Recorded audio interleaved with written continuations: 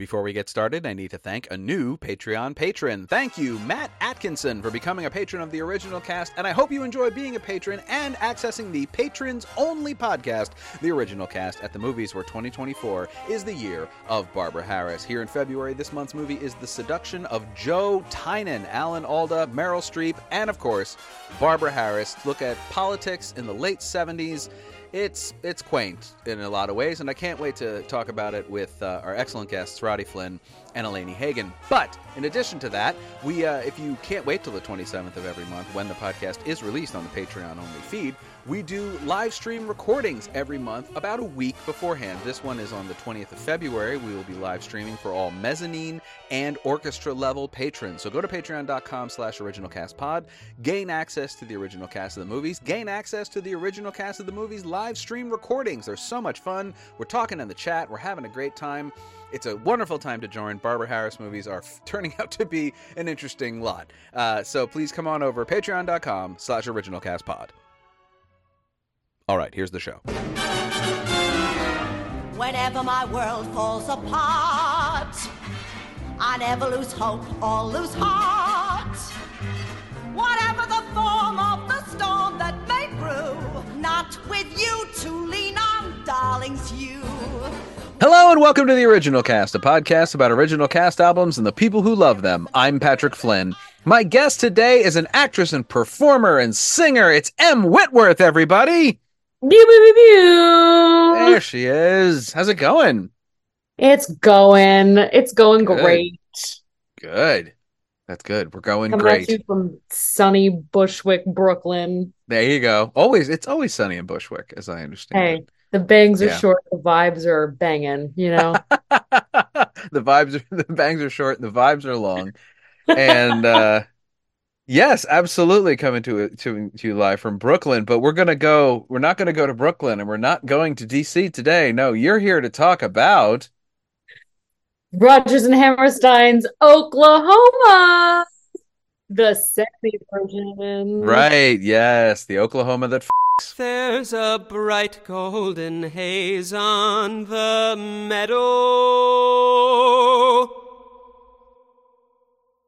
There's a bright golden haze on the meadow. The corn is as high as a elephant's eye,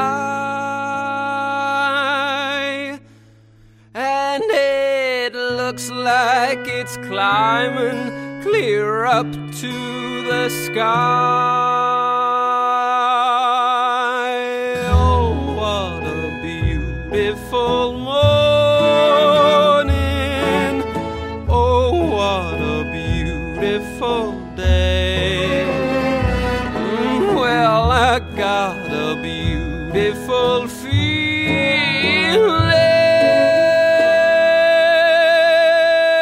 feeling.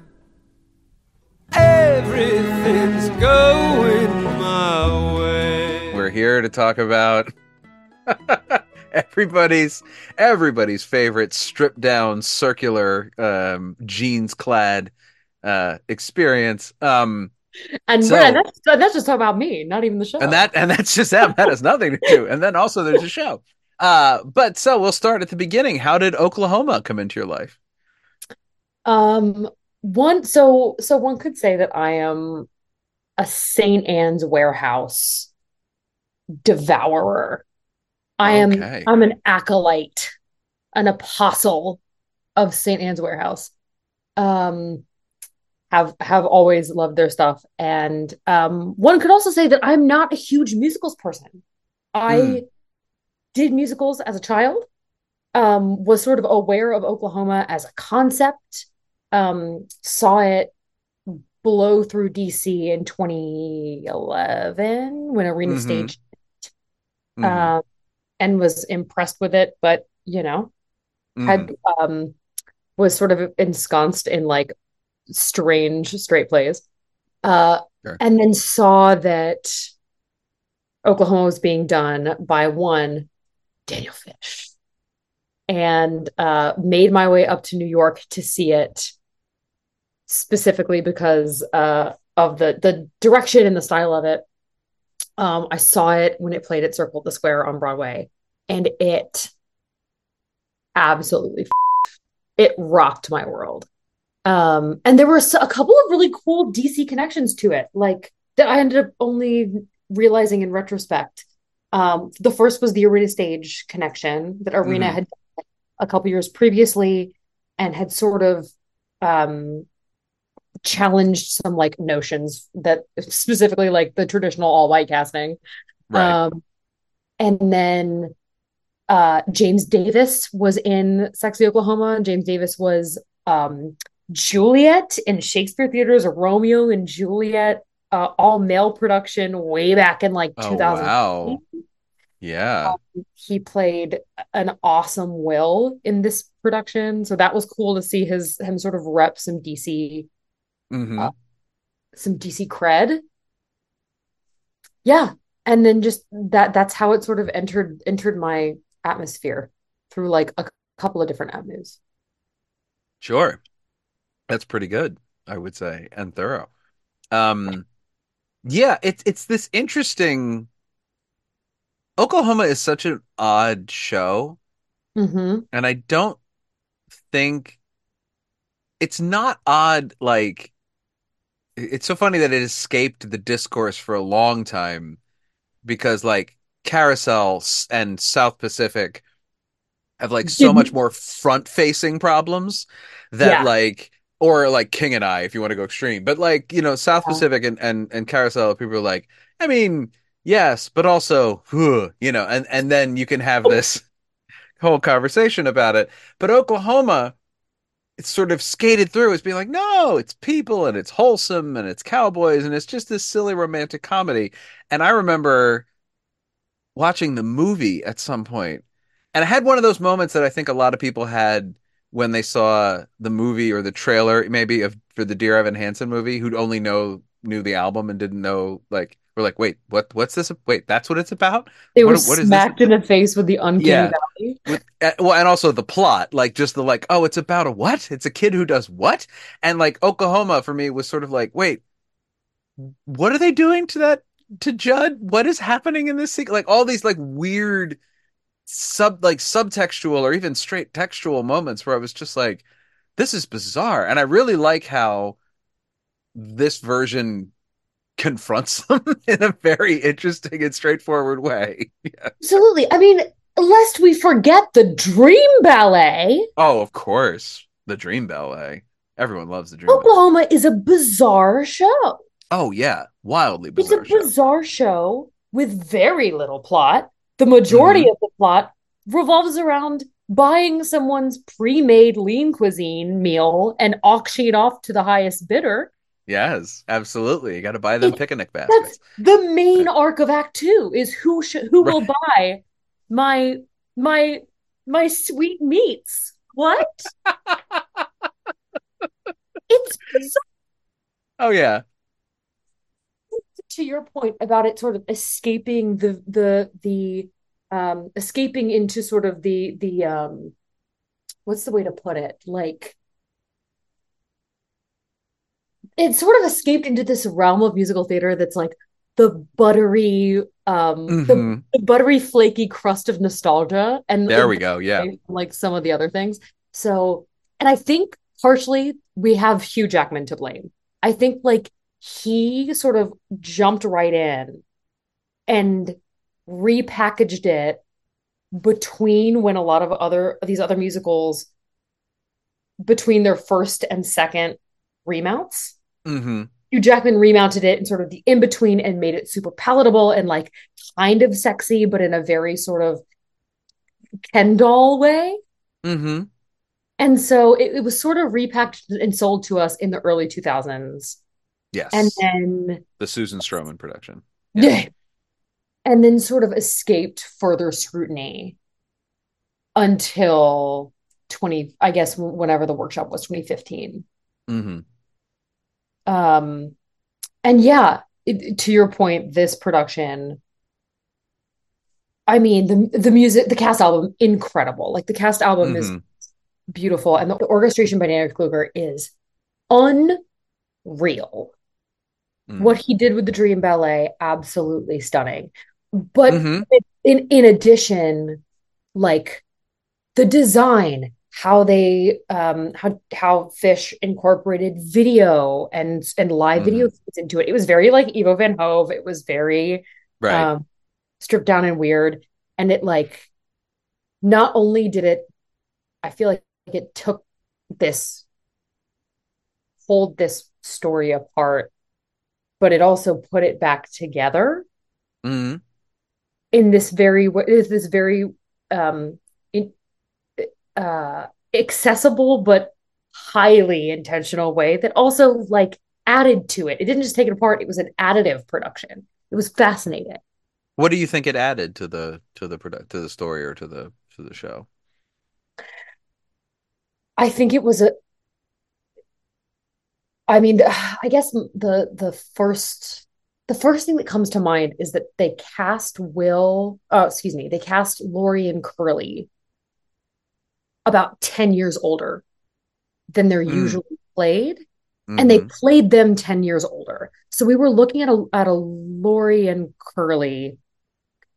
Also, I'm realizing, should we like summarize the plot of this for the good people Sure, in we probably should. That's a good point because I usually skip that with shows this like kind of iconic, but the I think it's occurring to me as you were saying all this, that like people may not know what the plot of the show is. So yeah, why don't you go ahead if you would and summarize the plot of Oklahoma? Okay, so once upon a time, Mary Testa sang an opening song, and then And we were reborn. and we were reborn again. Once upon a time, Dan and Dono made all of our balls drop at the same time. Um, so Oklahoma is very, very. This is the very, very stripped down version. Oklahoma is about um, a love triangle between Lori, who is I guess she's a farmhand. She lives on a farm with her aunt Yes, Eller, she's a farmer, not a and cowgirl. yes, they can't be friends. Right. And Lori is in a love triangle with Whirly, a charming cowhand, Yes. and Judd, a historically less charming and, in fact, uh, gross and terrible Mm-hmm. farmhand who works for her family, I think is the Yes. connection. Yes. Um, and it's kind of all about that. Somewhere in it, Oklahoma becomes a state. That is Which, certainly an undercurrent of this whole like this is correct. a thing that gets kind of forgotten is that a major it's not a plot point exactly, but it's something everyone's talking about is that there's this change on the horizon where Oklahoma is going to go from being a territory to being a state. And one could say it's kind of it's the eponymous moment of the show. Sure. We're not singing Lori and Curly exclamation point. We're Right. You're singing singing we're now a Oklahoma. state. Right. Absolutely.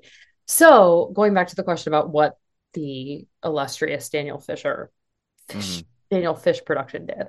Um, in more traditional like OG productions, Lori is like maybe 18, Hmm. 17 if you're nasty. Like Curly's also young and handsome. Judd is usually like a little older, gross, um, evil. Like Hmm. he's Yes. played evil and lustful and sort of like a terrible person who was born bad. And in this production, Lori and Curly were played mid-30s. Hmm. And that was interesting. That feels interesting. And it comes through so much in the performances, especially of the iconic song People Will Say We're in Love, Right. where um, when you have two young people who have never kissed before, Right. who are And it's like, very chaste and yeah. yes, Don't start collecting things. Give me my rose and my glove. Sweetheart, they're suspecting things. People will say we're in love. versus playing it totally in the subtext of these are two adults who actively are hooking up and hook up only when Curly is in town. Right. And that is why Lori is afraid to commit to him or will not commit to him, is because he will not commit to her, but they're Right. still going to have sex. It's hot. Start collecting things. Like what? Give me my rose and my glove.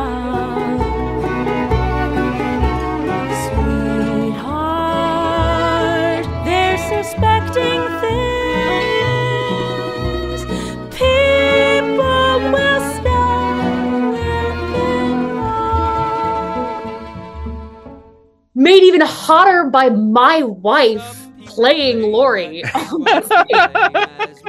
The illustrious, embodied Rebecca Naomi Jones, who can do no wrong in my eyes. There you go. For those of you at home who are OG real ones, going back to American Idiot on Broadway, where she played what's her name? Ah, there you go. Yes, that's true. Stunning.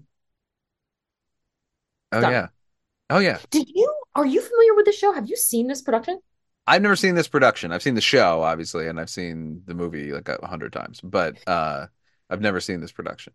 Have you listened to the cast album? Oh, of course. I was going to talk to you about it. Of course, I have to do it. I have to do it 3 times. Oh my God. Yeah. As someone who's listening to it, I'm curious, Mhm.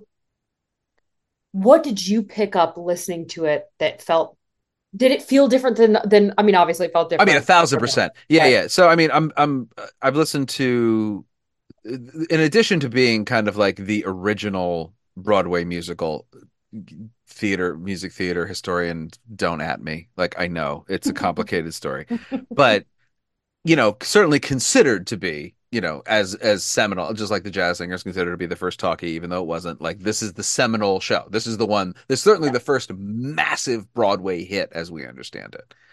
And totally did change the art form. Yeah.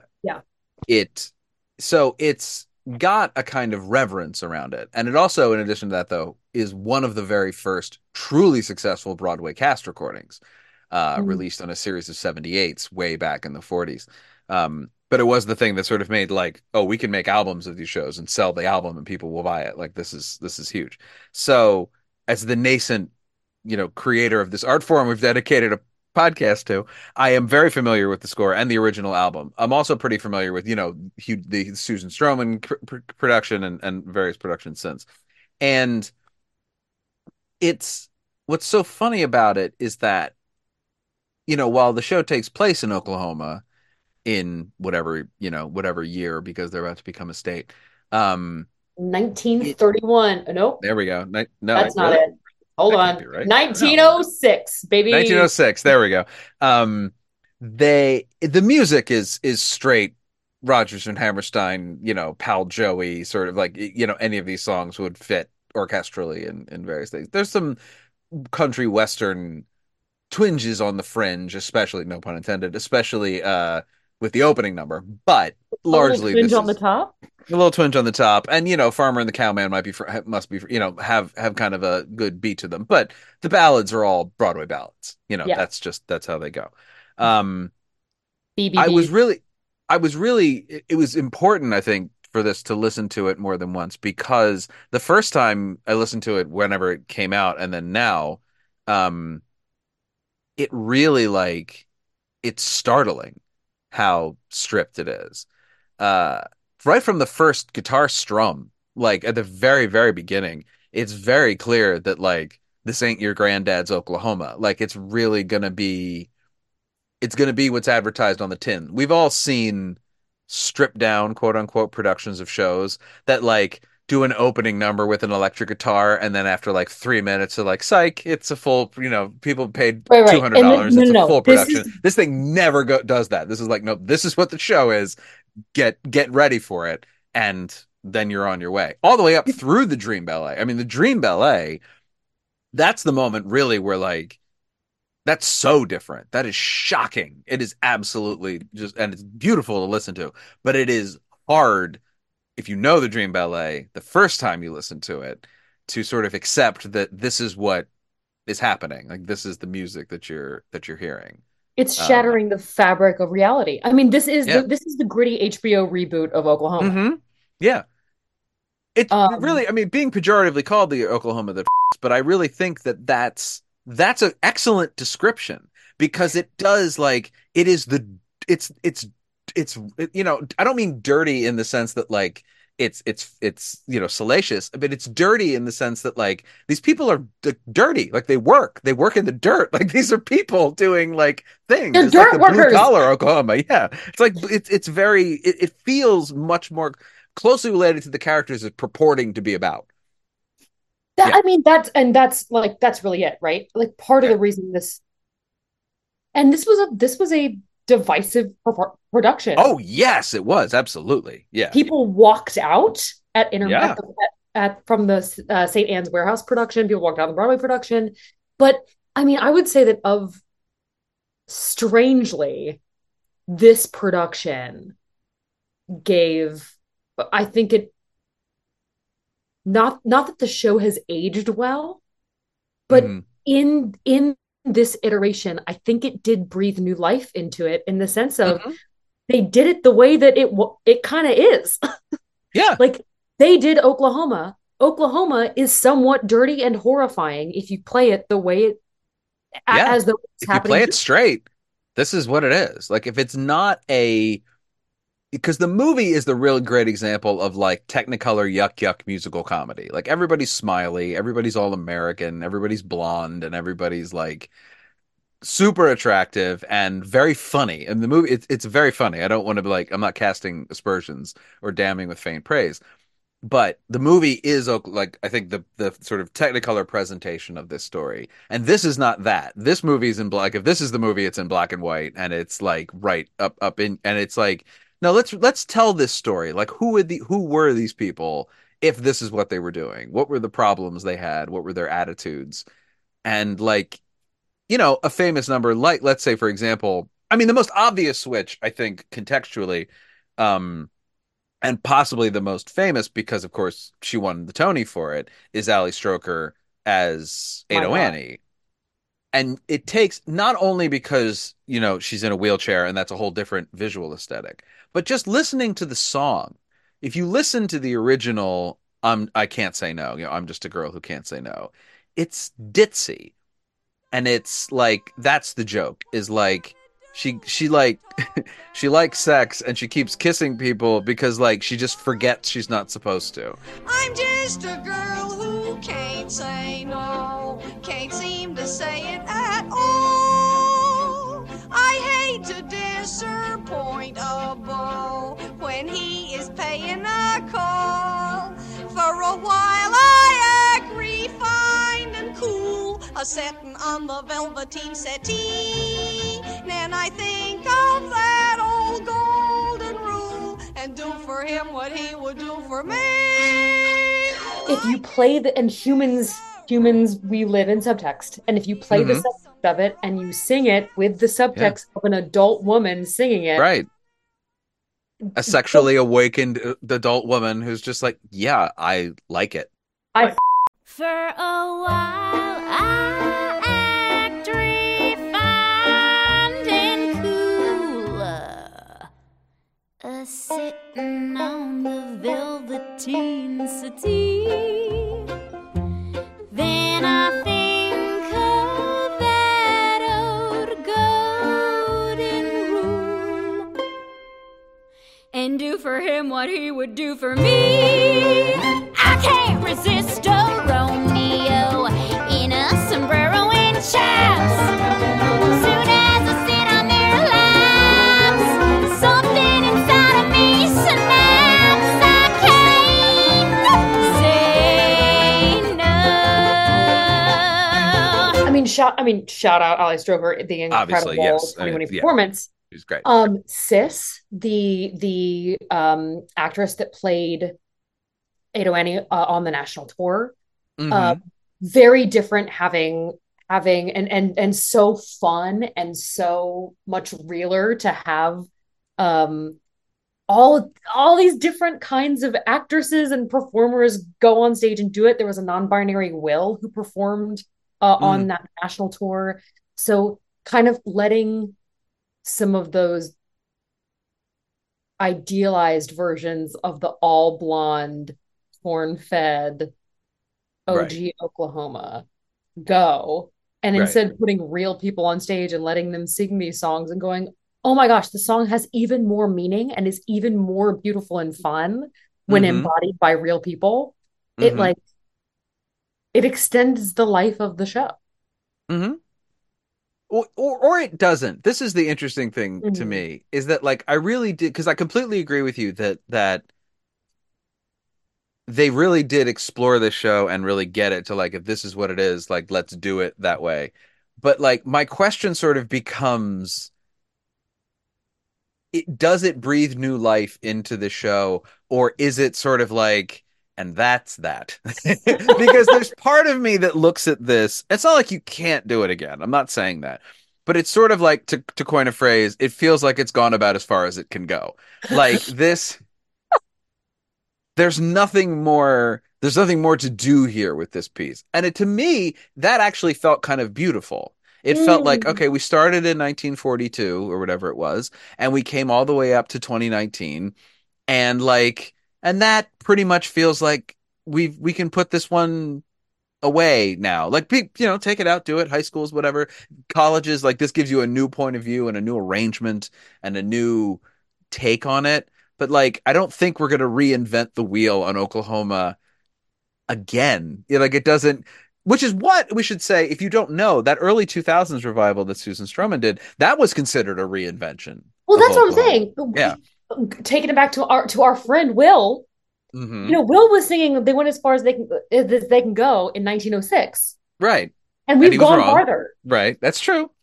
I think I mean, I'm happy to call Oklahoma done Right. after 2019. I don't need a 2026 Oklahoma Right. in which AI is playing all the characters. Like I don't need Sure. that.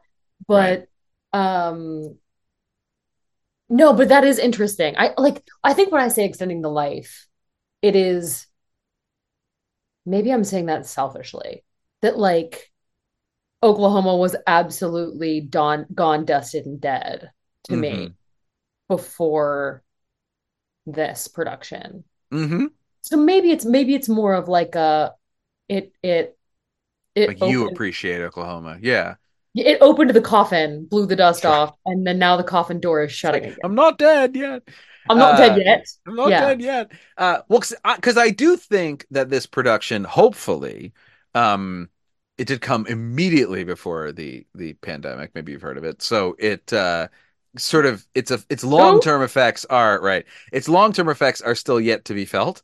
But Yeah. what I was really hoping for was like, oh, and now this is something we can do. And I'm not saying that every single musical needs to be staged with like four guitars and a I two-piece am. drum set. Yeah, you are. Okay. Emma's saying that. I'm not saying that. But I am saying that like let's take a look at these dusty sacred relics Hmm. and let's see if there's any there.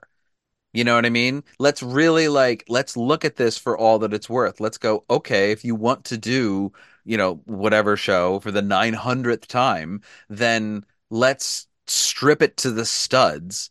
Let's put the music in its actual location and let's see what happens after that. You know what I mean? Like it's not it just because the instinct I think before this is was always to be like okay, now we're going to do it with, an orchestra twice the size of the original production. Hmm. Now we're going to do it twice as big or three times as big. The revivals were bigger and bigger and like that was the thing that, you're going to Broadway again, you're paying for the ticket. You want to see the money on stage. And, I really loved the production of On the Town, the last one that they did, that Kelly and I saw in New York and really enjoyed. Um, but it was just like On the Town cranked to 11. Like it was really just like this is the brightest, shiniest, funniest, fastest, loudest version of On the Town, longest version of On the Town you have ever seen. And like where do we go from here? I think like now, what does it look like if you take On the Town? Could we yank that? I don't know that it would survive, but could we pull it apart a little bit more? Could we take it down a few notches and Mm. just see what happens. Like, let's just see what that looks like. That's the effect I was really hoping for from this production, was a real, like, if we're gonna revive something, think about it. Think about it long and think about it hard and try come up with a reason, not just because, hey, that's got name recognition. Let's put that back on the stage again. You know, maybe that'll sell some tickets. I have so many follow-up questions for you. I mean, my Yeah, first but you're the follow-up, guest. That's I know, a but now I'm curious. I'm curious. okay. Is Okay. there, when you say like some dusty, some rusty dusty show, Mm-hmm. Sure. are there any off the top of your head that you're going, you know what? That I'd be interested to see a gritty HBO reboot or like a stripped down to the studs version? Is there one at Sure. top that you're like, that would I eat? was a little disappointed in the most recent My Fair Lady revival not being more interesting in that way than it was. It was very much Mm, like the most expensive, again, the biggest, I mean, it was gorgeous. Don't get me wrong. Like, the design was beautiful, but like, it was just more. It was just My Fair Lady right. to On 11. Yeah, Lincoln Center budget. Um, exactly. I I, yeah. I can never ever say anything about that production other than it was sumptuous and I got to see Jordan Donica. Oh Mm-hmm. my God, he was Freddie. Mm-hmm. Performance I went and like, what can I say? Sure. How I mean, could I possibly, like, do I want the gritty HBO reboot? Absolutely. Like, right. give me the full Pygmalion. You know what I Yeah, mean? I mean that would what it would be. Yes, right. Like let's take it back to the source again.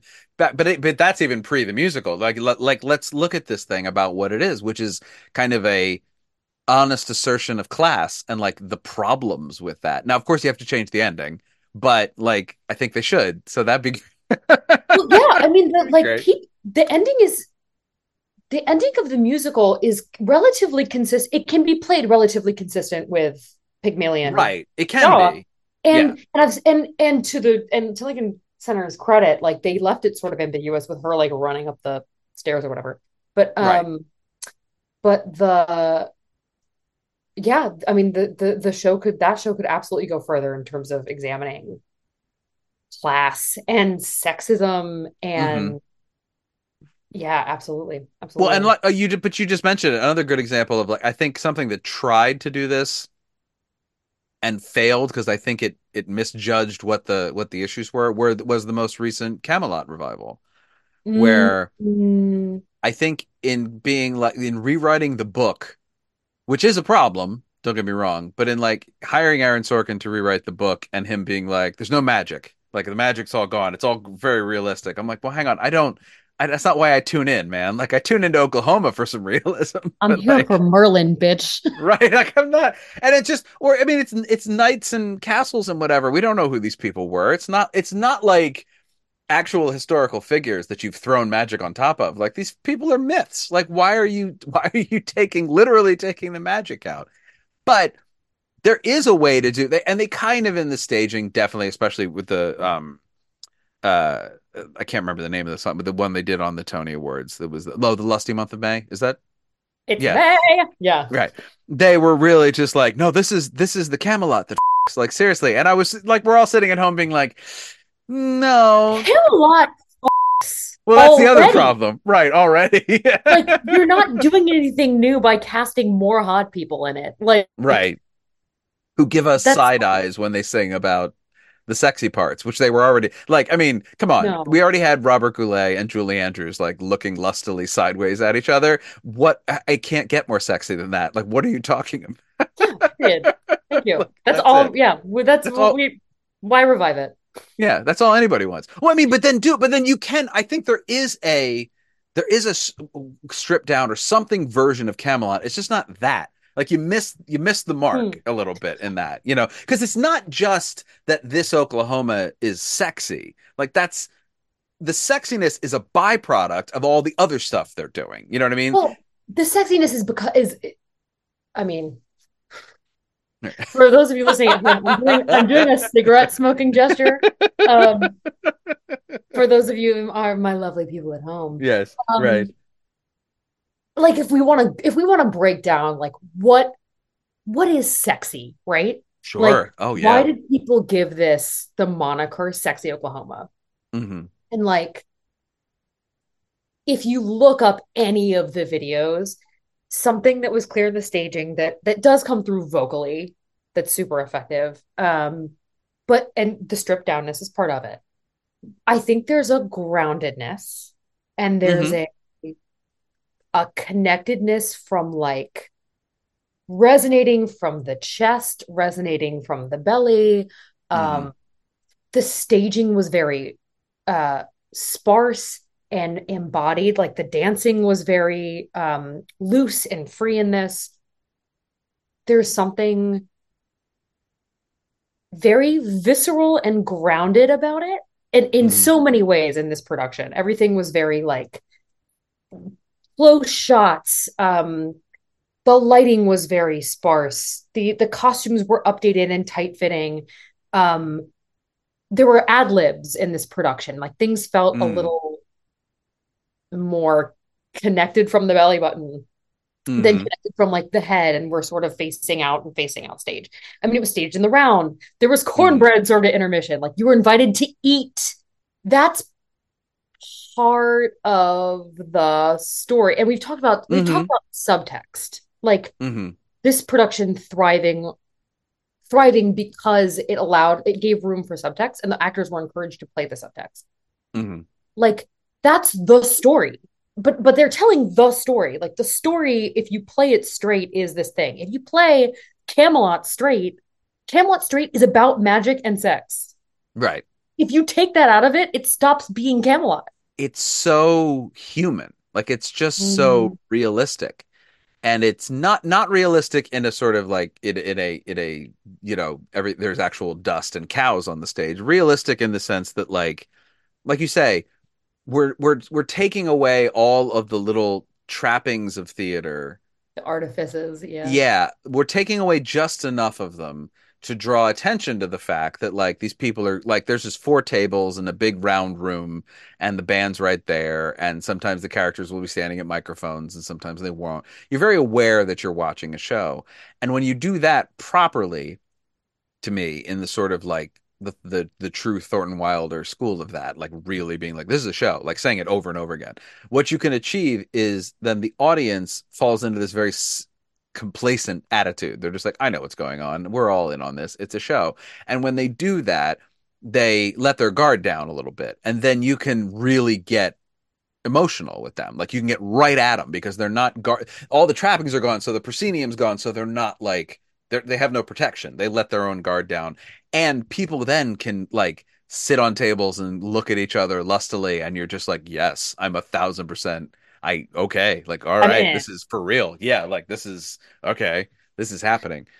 And Yeah. it's yes and the other sort of choice that's in this that I'm obsessed with. Hmm. Patrick Vale as Judd Fry. Uh, Mm-hmm. what they did with Judd in this production. And I didn't notice it until I re-listened to the cast album today. Everybody in the show is doing like Oklahoma accents, regional accents, and Right. Patrick Vale is not. He is singing straight, Hmm. like a an Eastern Seaboard accent.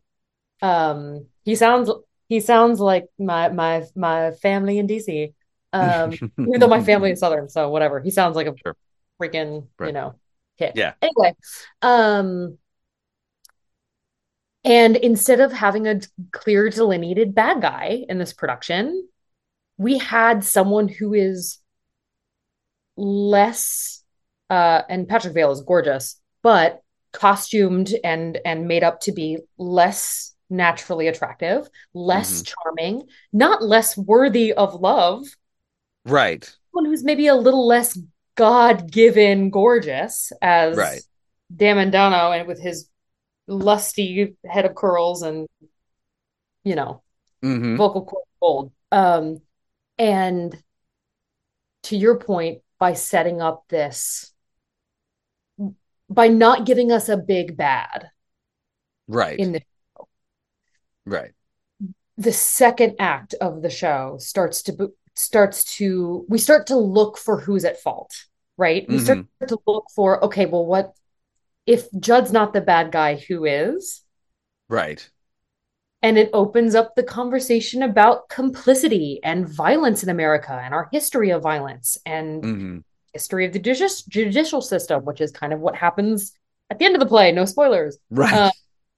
Like, it was a really brilliant, like, on its surface, it seems like a very simple, clean cut choice to just tell the story as simply as possible with masterful actors and a brilliant direction and insane sound design. But like, just tell the story.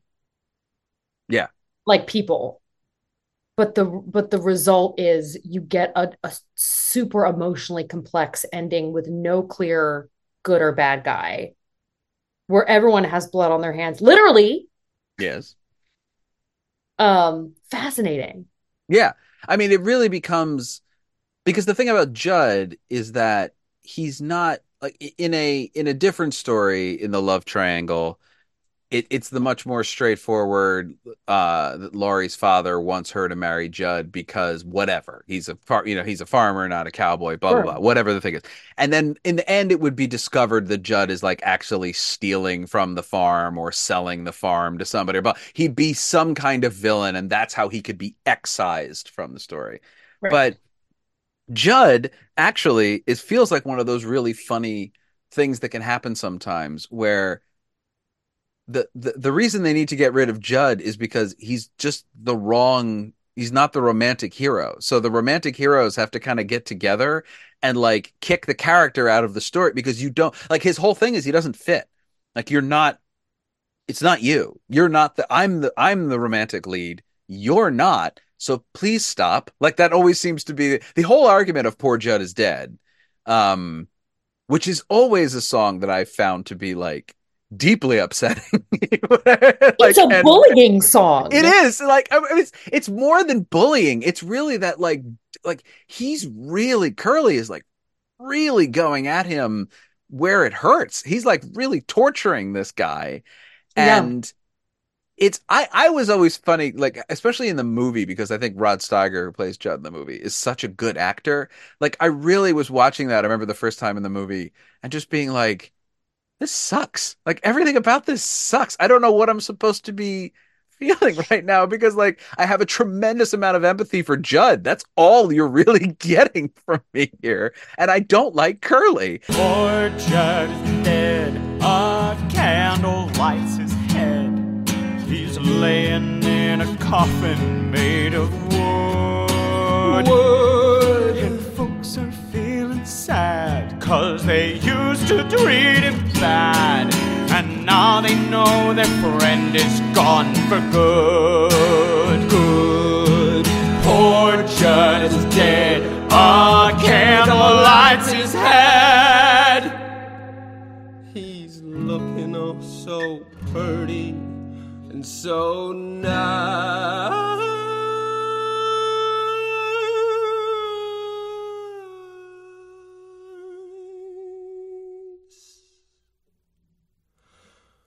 He looks like he's asleep. It's a shame that he won't keep. But it's summer and we're running out of ice. Yes, I mean, it's very, like, you kind of got to this earlier. This production is very voyeuristic, and even listening to it, it feels that way. Mm-hmm. During Poor Judd is Dead, that was when one of the handheld camera situations was happening in the staging. So they were using live video feeds, and it felt very perverse as an audience to watch this interaction between two people. It was, and yeah, you get a little bit of the sense by the end of it that you've seen something that you're not supposed to see. They've both done something that they didn't mean to do. Right. Like Curly played a little too hard. Right. Yes. He pushed this a little too far. Hard with the wrong person. Yeah. you don't realize you've done the damage until the damage is done, kind of Yeah. thing. Um, totally, totally. And it should be pointed out, if you don't know this production at all, like I was saying, like in the original production, if you know it, Judd is killed at the end, so that he's excised from the story and everybody He's can be conveniently happy. removed. Yeah. Right. But it's an accident. And it's an accident he sort of causes because he's sort of maybe trying to kill Curly. It's all very unclear, but there's a lot of plausible deniability floating around at the end of the show, and Judd is dead. Like that's what Yes. we've got. In the end of this production, Curly kills Judd. It's not a question who killed who. He No. absolutely kills him.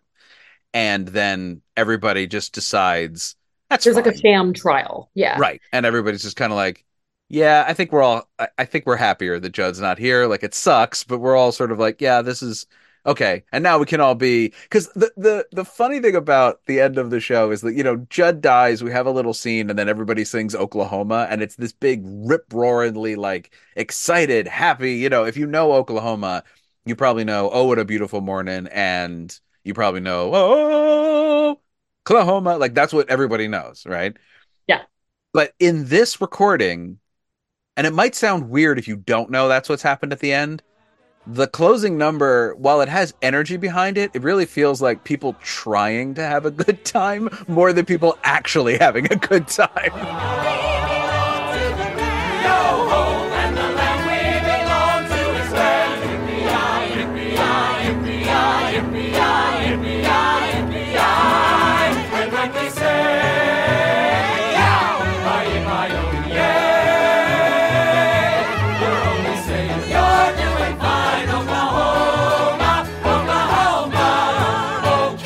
There is a frantic, manic energy to it. Mm-hmm. That is deeply upsetting. And please listen to it if you haven't. Yes, And absolutely. know that while they're singing this, Lori and Curly are both in Curly's in a white tux, Lori's in a white wedding dress. They're both splattered with blood. Right. There's a sort of a blood effect that happens. Um, and so it's as we're talking about this, not to bring us into the dark side here and mention straight plays, but Sure. there's That's fine. there's this production very much reminds me in some ways, and I wish I could have seen it. I just read a lot about it. Of Downstate, Plants Horizons. That was in 2022. It Mm-hmm. was another off-Broadway house that does, awesome, edgy, crazy Right. show. Another very Yes. divisive show. Yeah. And in Yeah, the talking Bruce about Norris play. Yeah. talking Yes, about the I had whole to. like Judd problem. Mm-hmm. That play, which admittedly did not see, but read extensively about her, talked to people about it. There's this feeling of shining a light into the corners of humanity that we would rather not look at. Mm-hmm. For sometimes with good reason, but Sure. shining a light in these corners of humanity. And I thought that the choice to make Curly absolutely without a doubt a killer. Mm-hmm. The community also at fault by complicity. Curly, Lori also at fault by complicity. Right. In killing somebody who is unfortunate and greasy and Mm-hmm. doesn't smell great and doesn't talk well and doesn't articulate Makes himself. everyone uncomfortable, but Makes like everyone is a person. uncomfortable. Right. Is a person. Yeah. And that sort of like I thought that especially seeing it in 2019, downstate, pre Mm-hmm. sort of a rash of like, as it always was, like gritty off-Broadway weird plays. Right, Like of course. Yes. this was particularly affecting. And yeah, it you walk away from it shaken, which is like not what you go into Oklahoma To see Oklahoma for. I mean, like literally, the show is the joke. I mean, the show is like, it's the quintessential American musical comedy where nothing matters and everything's silly and it's all fluff. And you can't you can't, it's like Brigadoon in that way. Like there's just some shows where Yeah. if you invoke them, like what you're talking about is silliness. And what's so interesting, as you were describing it, I was sort of imagining there's also a metatextual thing going on here, which may or may not be intentional, of the like in regards to the community deciding to ignore the bad part because they need Curly and they need Lori and they need this union and they need to be a state and they just need to put their heads down and go forward. There is some metatextual things like all the terrible stuff, first of all, you do to become like a state. Like, let's start with that. But then also, it's sort of a response to what we do with a lot of pieces of musical theater from this time, where we just sort of like decide that the show is so important that we're going to ignore the fact that it's about a girl, about a guy who hits a girl so good she falls in love with him. Like, it's just like you can't ignore it. You can't put that away.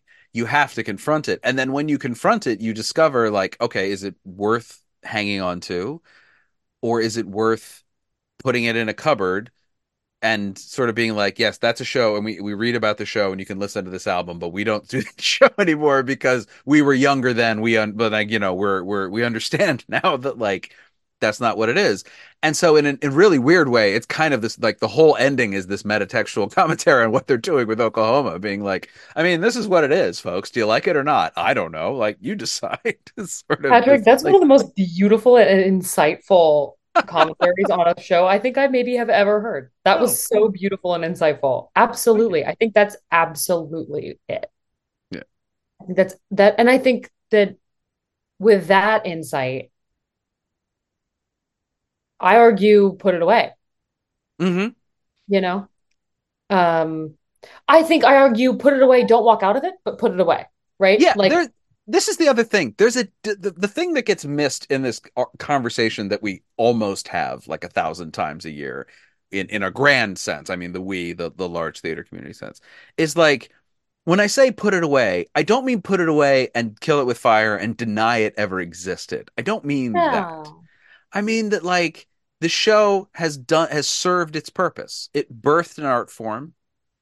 It's been revived a few times. There are tunes in it that everybody maybe should know and should learn in their book. Like it should have, some sopranos and duets. And there's interesting, sing I can't say no, like can't say no. Like give that, but give it like there's stuff you can do with these songs. But as a show, as a unit, like maybe not Yeah, anymore. But also the good side of that to me is twofold. One, there's new stuff. We should be doing that. But two, like, okay, let's take out some of the other tricky ones and do this again. Like, let's try this. Like, let's stretch. Let's take those dark corners of Carousel and like really stare at it and be like, is this anything? Instead of staging a production of Carousel and then when people bring up that like the fact that that's the plot of Carousel, getting defensive. Like, no, let's look at this thing. Like, what is it here? wrestle The with it. authors are, yeah, these authors are all dead. What are we, what are we offending here? Who are we hurting? Like, let's examine cultural attitudes towards abuse in the 50s, 40, 60, and then all the way up through history. Like, let's see where does this fit in that?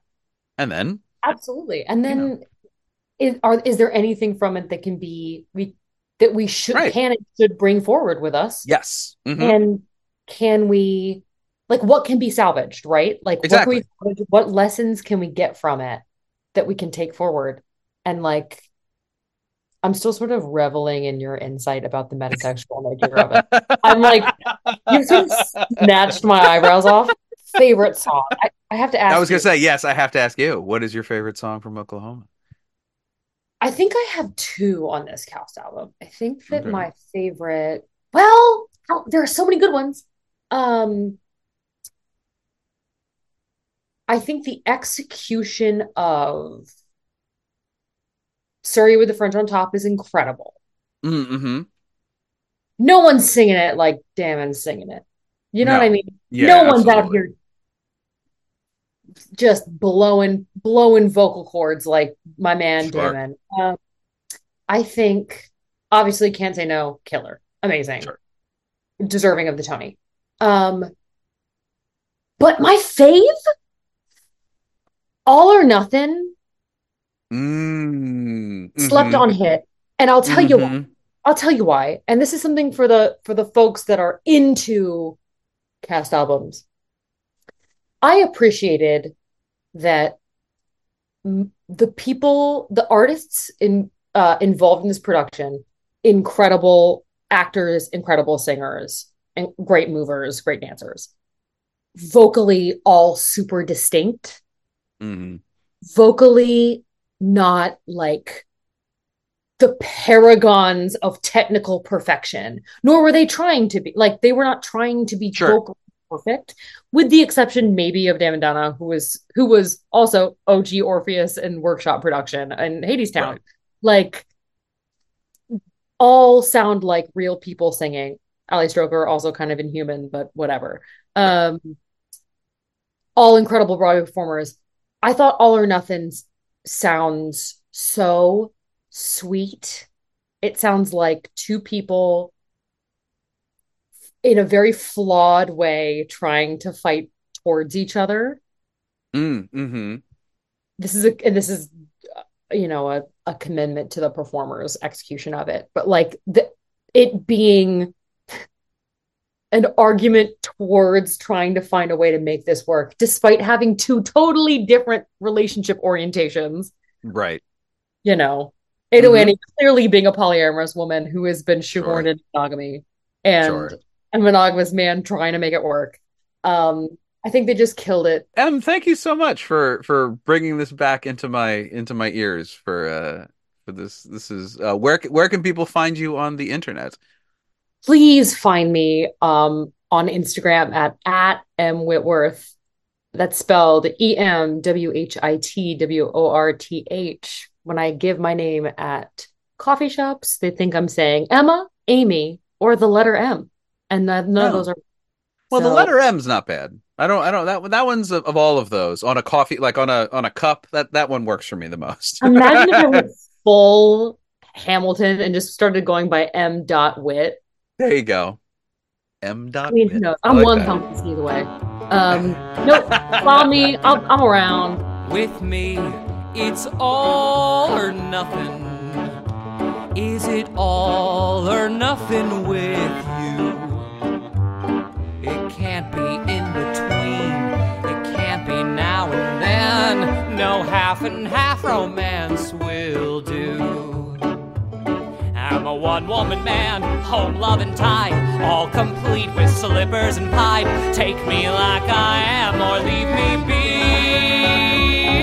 If you can't give me all, give me nothing. And nothing's what you'll get from me. Not even something. Nothing's what you'll get from me.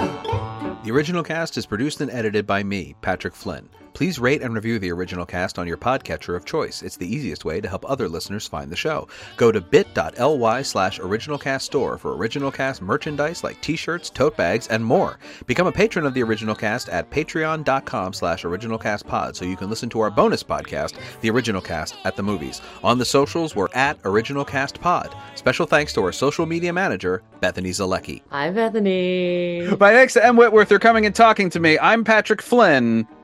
And I can't. I have rehearsal. With you, it's all or nothing. All for you and nothing for me. But if a wife is wise, she's gotta realize men like you are wild and free. So I ain't gonna fuss, ain't gonna frown. Have your fun, go out on the town. Stay up late and don't come home till 3. And go right off to sleep if you're sleepy. There's no use waiting up for me. Oh, wait, oh, Annie.